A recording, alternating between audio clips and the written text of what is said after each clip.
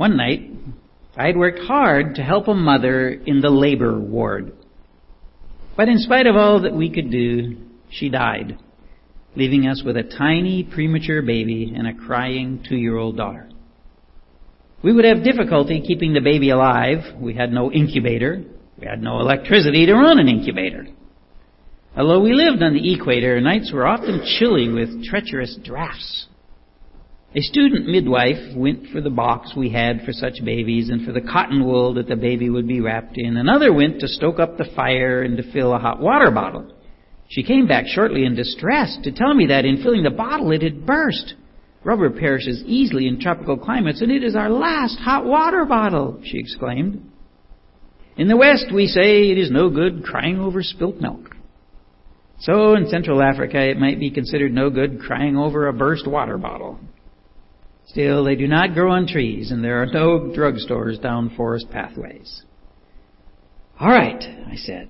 Put the baby as near the fire as you safely can. Sleep between the baby and the door to keep it free from drafts. Your job is to keep the baby warm. The following noon, as I did most days, I went to have prayers with many of the orphan children who chose to gather with me. I gave the youngsters various suggestions of things to pray about and told them about the tiny baby. I explained our problem about keeping the baby warm enough, mentioning the hot water bottle. The baby could so easily die if it got chilled. I also told them about the 2-year-old sister crying because her mother had died. During the prayer time, one 10-year-old girl, Ruth, prayed with the usual blunt consciousness of her African children. Please, God, she prayed, send us a water bottle. It'll be no good tomorrow, God. The baby will be dead, so please send it this afternoon. Well, I gasped inwardly at the audacity of the prayer. She added by way of a corollary, and while you're at it, would you please send a dolly for the little girl so she'll know you really love her? As often with children's prayers, I was put on the spot. Could I honestly say amen? I just did not believe that God could do this. Oh, yes, I know that He can do everything. The Bible says so. But there are limits, aren't there? The only way God could answer this particular prayer would be by sending a parcel from the homeland. I had been in Africa for almost 4 years at that time, and I had never, ever received a parcel from home. Anyway, if anyone did send a parcel, who would put in a hot water bottle? I lived on the equator. Halfway through the afternoon, while I was teaching in the nurses' training school, a message was sent that there was a car at my front door. By the time that I reached home, the car had gone, but there, on the veranda, was a large 22-pound parcel. I felt tears pricking my eyes. I could not open the parcel alone, so I sent for the orphanage children together. We pulled out the string, carefully undoing each knot. We folded the paper, taking care not to tear it unduly. Excitement was mounting. Some 30 or 40 pairs of eyes were focused on the large cardboard box. From the top, I lifted out brightly colored knitted jerseys. Eyes sparkled as I gave them out. Then there were knitted bandages for the leprosy patients, and the children began to look a little bored. Next came a box of mixed raisins and sultanas. That would make a nice batch of buns for the weekend. As I put my hand in again, I felt could it really be? I grasped it and pulled it out. Yes! A brand new rubber hot water bottle! I cried. I had not asked God to send it. I had not truly believed that He could. Ruth was in the front row of the children. She rushed forward, crying out, if God has sent a bottle, He must have sent a dolly too. Rummaging down to the bottom of the box, she pulled out the small, beautifully dressed dolly. Her eyes shone. She had never doubted. Looking up at me, she asked, can I go over with you and give this dolly to that little girl so she'll know that Jesus really loves her? That parcel had been on the way for 5 months. Packed up by my former Sunday school class, whose leader had heard and obeyed God's prompting to send a hot water bottle even to the equator. One of the girls had put in a dolly for an African child 5 months earlier. In answer to the believing prayer of a 10-year-old to bring it that afternoon. Now that story, the hot water bottle, is not fiction. I didn't write that. It's a true story. Helen Roosevelt, she's a missionary doctor from England to the Democratic Republic of the Congo, was called Zaire then. She related this at the Thomas Road Baptist Church, very famous church over there, exactly as it happened to her in what was known as Zaire, Africa, until the late 90s, actually, when that story happened. Right next door to a few countries we know, Burundi and Uganda, where Rachel and Isaac are. So. And then she added, by the way, and it shall come to pass that before they call, I will answer.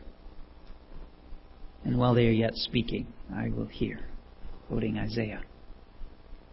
Do we really believe in prayer? Like that little girl did. Like those in the early church did. Before the church started at Pentecost, the church prayed for days on end. There's a lot to learn about prayer in the first chapter of Acts, and I have a few questions I'd like to ask. What drove them to prayer? We always seem to need something to drive us to prayer. What is their need, their desire, their passion? And how does location matter? Scripture mentions where they were. Who should be involved in prayer? How do we get started? How do we keep going? How much do we seriously expect when we pray? A hot water bottle from halfway around the world? What is reasonable? The disciples, and many others, had gathered together, and all these with one accord were devoting themselves to prayer together with the women and Mary, the mother of Jesus, and his brothers. Why? Why did the apostles, the other disciples, the women, and even Jesus' mother and brothers devote themselves to prayer? Why did they devote themselves to prayer? Why such great passion to pray? What was their need, their desire?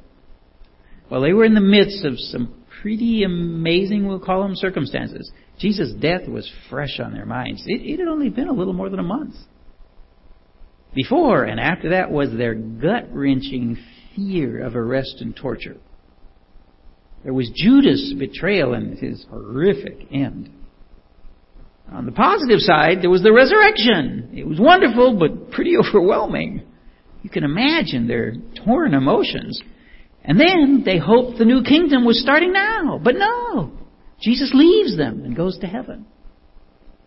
But before he did, he gave them a promise that went beyond their circumstances as the second reason they prayed so earnestly. But you will receive power when the Holy Spirit has come upon you, and you will be my witnesses in Jerusalem and in Judea and in Samaria to the end of the earth. They want this power to tell everyone the greatest story ever told. So their focus in prayer encompasses everything from the failure of the past to the promise of the future. So what should our focus be when we pray? Now, of course, we each have individual issues and needs, as well as things we want to thank God for. But what things in general should be the focus of our prayers, of any believer's prayers? Well, here today we're going to go through 4 specific things that are outlined in Scripture that we should consider. First, our sin and God's gift.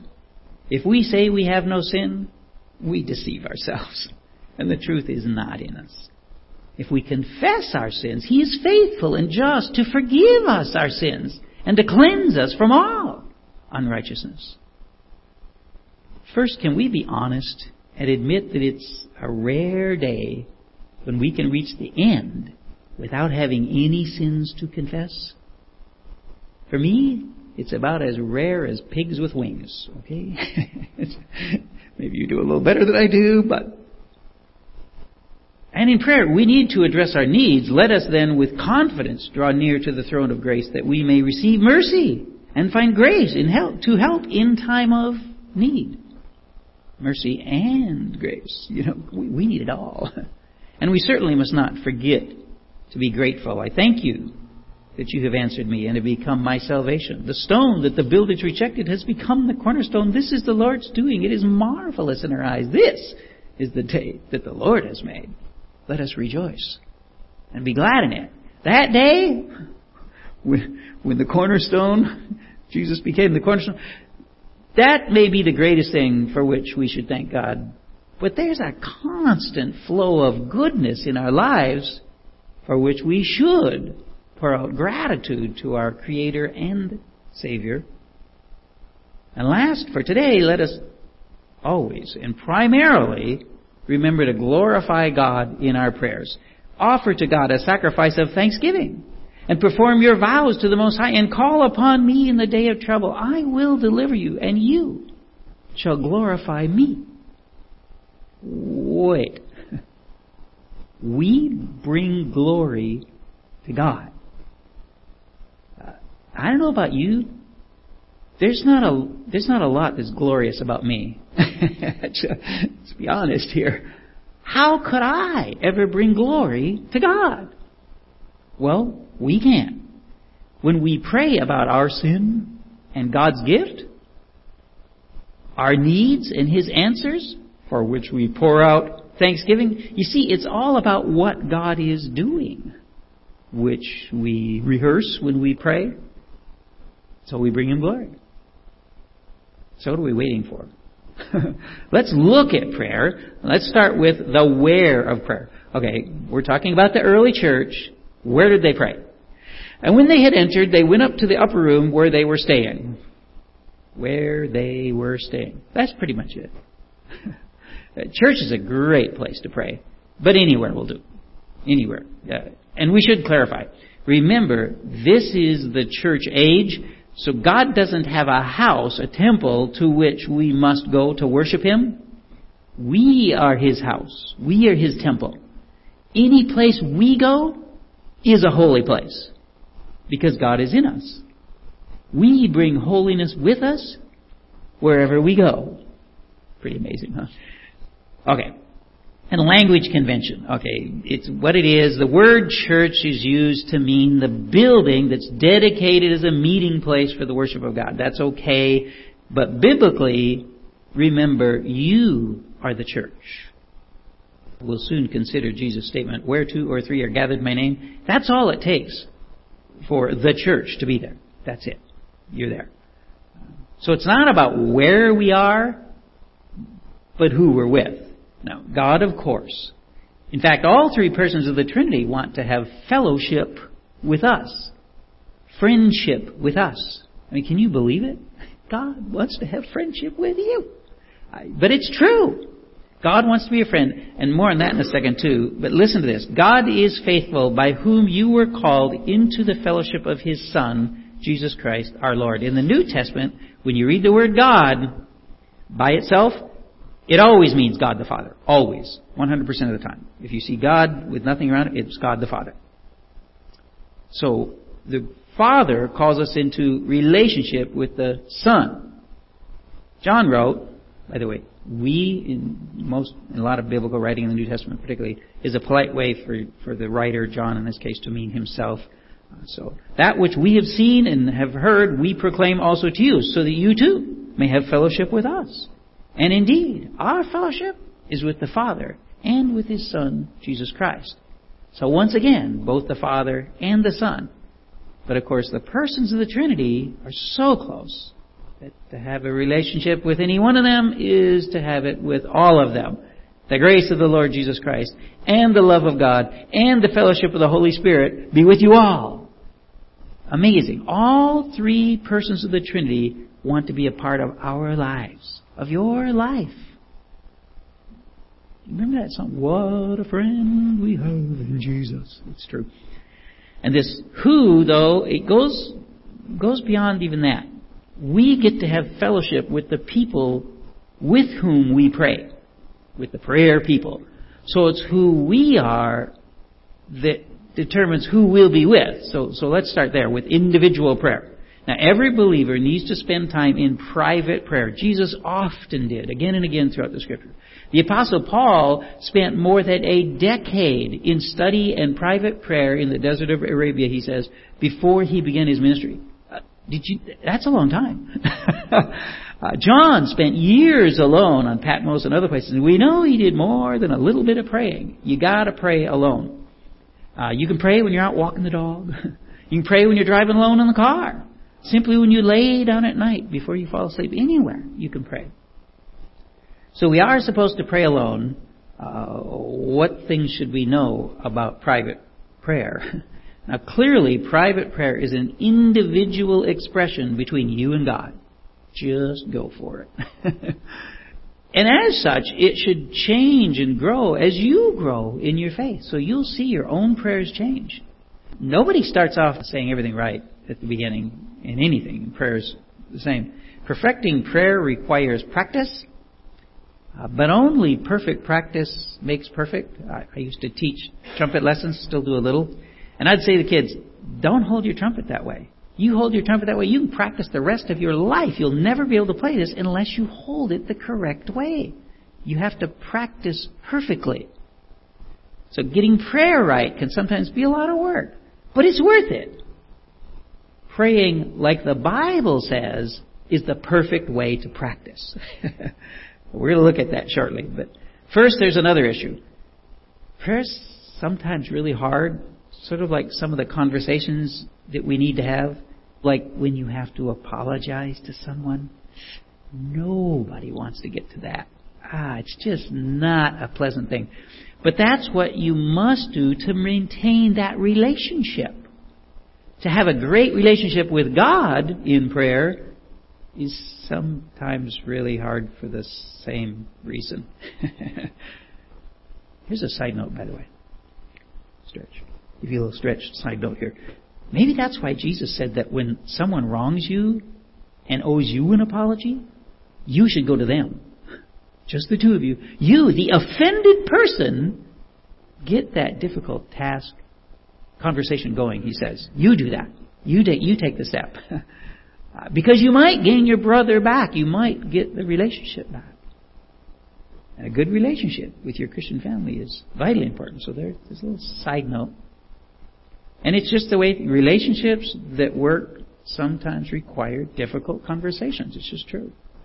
And sadly, a lot of people just give up and abandon relationships rather than work through the bitter times to the better times.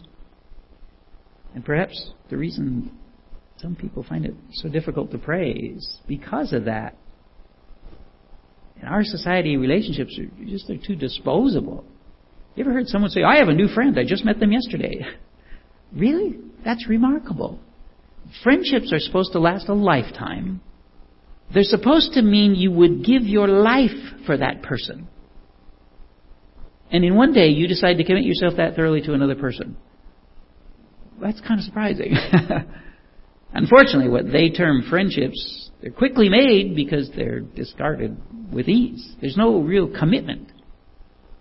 There are many reasons. Most couples in America today, more than 70% of couples living together today, they cohabitate rather than marry. A major cause is this very lack of commitment. Some other girl might come along. It's usually the guy, by the way, that's like this. Some other girl might come along. His soulmate might show up, and then he's going to have to leave this girl to go with his soulmate. So why would I go through all the hassle of marriage? Because then I just, I don't want a lifelong commitment like that. Where's that friendship that married couples that are together should have? Where is it? That's kind of a discussion for another time, but okay. So let's step back and look at some good news. God invests in lifetime relationships. In fact, His plans are eternal. They will never end. A relationship with Him will go on forever. So it's worth getting it right. It's worth the effort precisely because it's not temporary. It will last more than a lifetime. You might recall that famous statement from the Bible, love never ends. Go ahead and look around you for a second. If you're going to live forever with these people, maybe it's worth getting it right. And if you want to start a romantic relationship, I really, really hope you think eternally. One of the ladies when I grew up was a wonderful woman. And she lived with a man who didn't believe. Wasted 50 years of her life. And at the end, he rejected God. He rejected her. He rejected everything. 50 years. Wow. Anyway, we'll go back to our thoughts. So the difficulty of learning to pray well, of praying when it's really uncomfortable, especially when we ask for the 100th time for forgiveness for the same dumb thing. You guys come there? Nobody. No, don't raise your hand.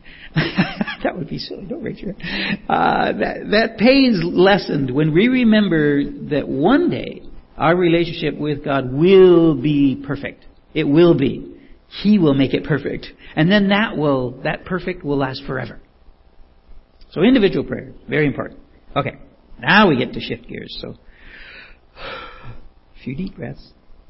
Let's move to the discussion on praying with other people, like the disciples did. Peter and John and James and Andrew, Philip and Thomas, Bartholomew and Matthew, James the son of Alphaeus and Simon the Zealot and Judas the son of James. All these, with one accord, were devoting themselves to prayer together with the women and Mary, the mother of Jesus, and his brothers. Is it important to pray with others?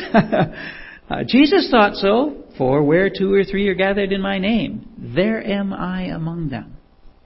You cannot live a healthy Christian life without private prayer. You cannot live a healthy Christian life without prayer with others. And, okay, well, you're here, so obviously you get that. The point is, when life gets serious, find someone seasoned in prayer. So how do we choose who we pray with? Well, first, can we be obvious and say with other believers? Okay, is that obvious enough?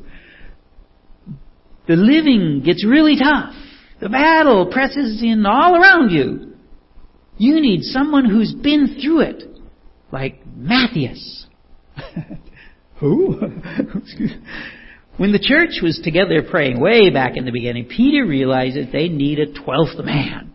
Not like the Seahawks. Not a spectator. They needed an active player, one to replace Judas Iscariot. For Jews, 12 is a complete number, so they needed 12 apostles. It's a Jewish thing.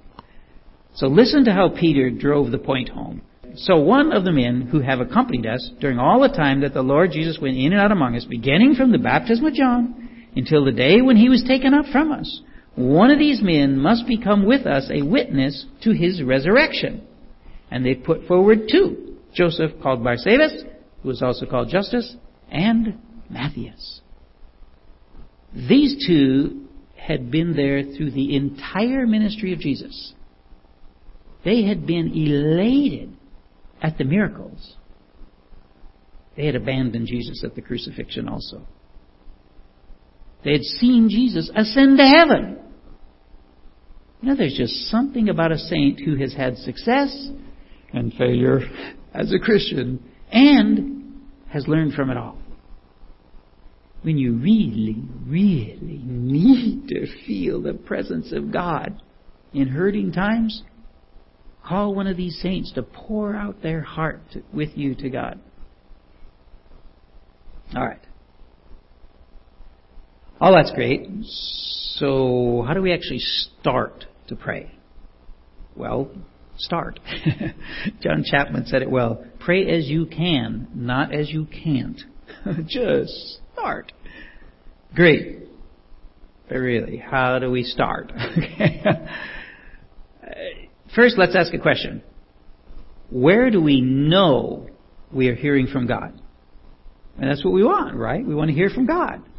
So where are we absolutely confident we can find the voice of our Savior? That's right, the Scriptures. That's what it's called, the Word of God. Did you know, in that little thing that we just read to Peter, he referenced 4 different Psalms. 4. And he referenced Jesus' words, which would later be recorded as Scripture. Wow, 5. In that little thing. We can almost bet they were reading Scripture together during those days. They were right there. Hey!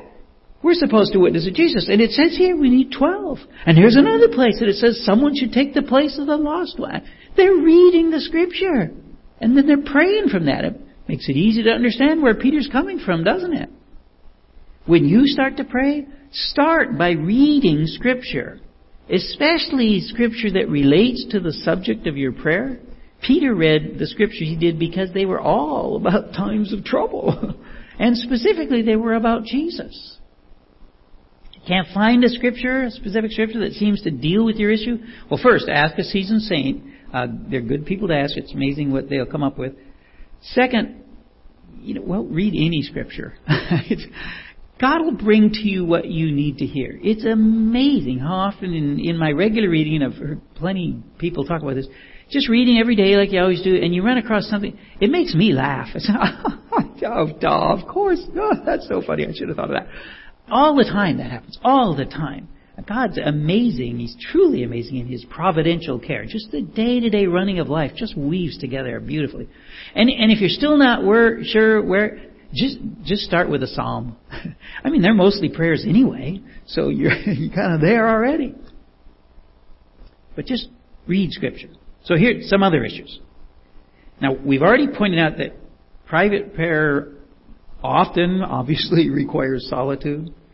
And sometimes, in another sense, so does small group prayer. So you get a small group, but not just from people, or even necessarily from people. Rather, from the distractions of life. TV, internet, radio, iPods, cell phones, all that, yes. But more than that, from the cares of this world and the deceitfulness of riches, as Jesus said. That's what chokes out our Christian life. So it's a funny thing, but you really need to set your cares aside so that God can take care of them. And that's part of what you do when you pray. You lay them at Jesus' feet, as the saying goes. But after all, it is God that we must seek. Seek the Lord while He may be found. Call upon Him while He is near. Let the wicked forsake his way, and the unrighteous man his thoughts. Let him return to the Lord, that He may have compassion on him, and to our God, for He will abundantly pardon.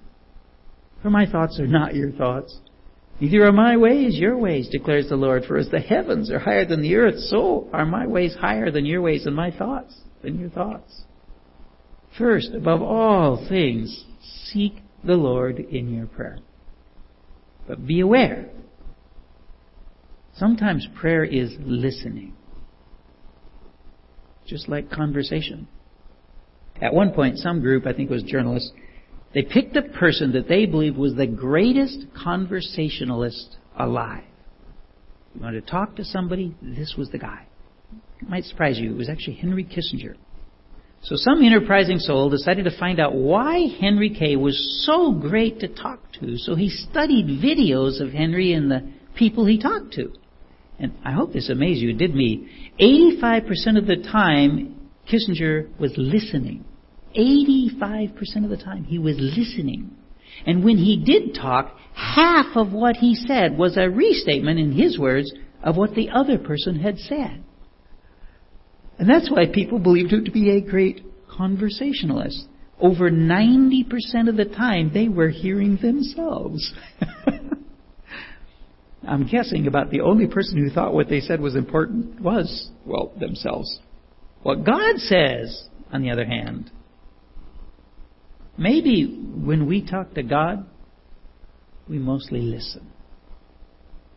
And when we do talk, we restate what God has already told us in His Word. Maybe a good idea.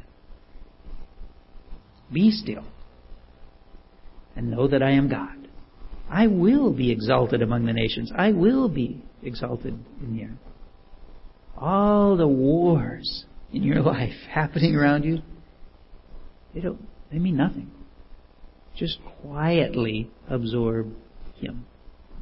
It's okay to sit silent and strain to hear the voice of God in the midst of a very noisy world. We should also recognize that prayer requires humility, that difficult balance of understanding our deprived and unworthy nature, and yet recognizing the glorious regeneration God has begun and will finish in us. Before the mountains were brought forth, or ever you had formed the earth and the world, from everlasting to everlasting, you are God. Do you feel ever small near a God who just slings out stars? We should. As the apostle wrote, "Oh, the depth of the riches and wisdom and knowledge of God! How unsearchable are His judgments and how inscrutable His ways." We are beggars in the face of God. And yet, We're children of God. We can't understand this way of God's, but we can humbly accept it. And we can trust Him. An answer we will get. The one we ask for. Or not. Whatever it is, trust in God for the answer. Trust in Jesus. Have you not known? Have you not heard? The everlasting God, the Lord, the Creator of the ends of the earth, neither faints nor is weary. His understanding is unsearchable. He gives power to the weak. And to those who have no might, He increases strength. Even the youth shall faint and be weary, and the young men shall utterly fall. But those who wait on the Lord shall renew their strength. They shall mount up with wings like eagles. They shall run and not be weary. They shall walk and not faint. God can handle anything that life dumps on you. And He can help you to handle it. And if you believe that, then you should think about this. Prayer presupposes a willingness to do God's will once it is revealed. Why pray if you're not going to listen? Why ask if you're not going to respond? I mean, you certainly had people ask your advice and then completely ignore it. It's not good. And well, it's not like we're perfect, but God is. Be doers of the word and not hearers only, deceiving yourselves. You're deceiving yourselves if you think you can view God's instructions as optional. If you're going to pray, like those early disciples, like those seasoned saints you read about, like those you know, like a little girl in Africa, plan on doing what is right, even if you don't want to. God will be faithful. He does have a better plan for you. Be doers of the word. Don't just hear it. Okay. So let's do some of what we're saying. We'll talk about the doing of it first, and then we'll get a practice at the end here. We'll pray from these scriptures. But let's start with the amazing truth of God's forgiveness of our sins. Christ redeemed us from the curse of the law by becoming a curse for us. For it is written, "Cursed is everyone who's hanged on a tree." So remember the basics of prayer we started with. Our sin and God's gift. Our needs, our gratefulness, God's glory. Now this certainly covers the first. And I think you'll agree it answers our greatest need. And that should bring us to our knees in thanks. And it speaks volumes about the glory of our God and Savior.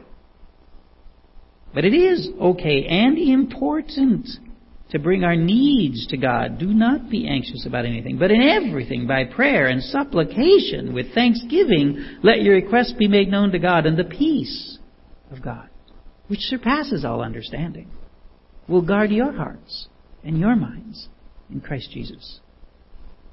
When we've looked at our sin and God's grace, we naturally must move to our needs. This is a fallen world. We are fallen creatures. And yes, redeemed by God and one day to be made perfect. But we are still subject to sin, to needs, all of which God wants to solve. And maybe more importantly, if you didn't notice, He wants to give us peace even in the midst of the storms, which should lead us to our gratefulness. Oh, sing to the Lord a new song. Sing to the Lord all the earth. Sing to the Lord. Bless His name. Tell of His salvation from day to day. Declare His glory among the nations, His marvelous works among all the people. For great is the Lord and greatly to be praised. He is to be feared above all gods. How can we not join with the psalmist and sing out to our God and our Savior every praise we know with that? I mean, wow. How can we not show His glory to all nations? The nature of who God is and who we are naturally leads us to bring all glory to Him. Frankly, the universe is only balanced when that happens. It's unbalanced if that doesn't happen. Our sin, God's grace, our need, our gratefulness, and our desire to give God glory. I'd like to bring all this together in the next scripture, and then we can practice some praying together. The setting for this scripture is one of the most difficult times any person can suffer. Martha, she stands outside the tomb of her beloved brother. She believes in Jesus.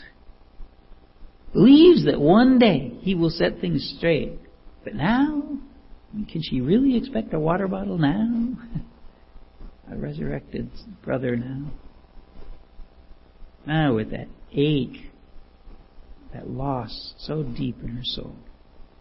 Now it's just difficult. She can't quite believe. So she very wisely goes to the one she knows has the answer. And Jesus said to her, "Did I not tell you that if you believed, you would see the glory of God?" So they took away the stone.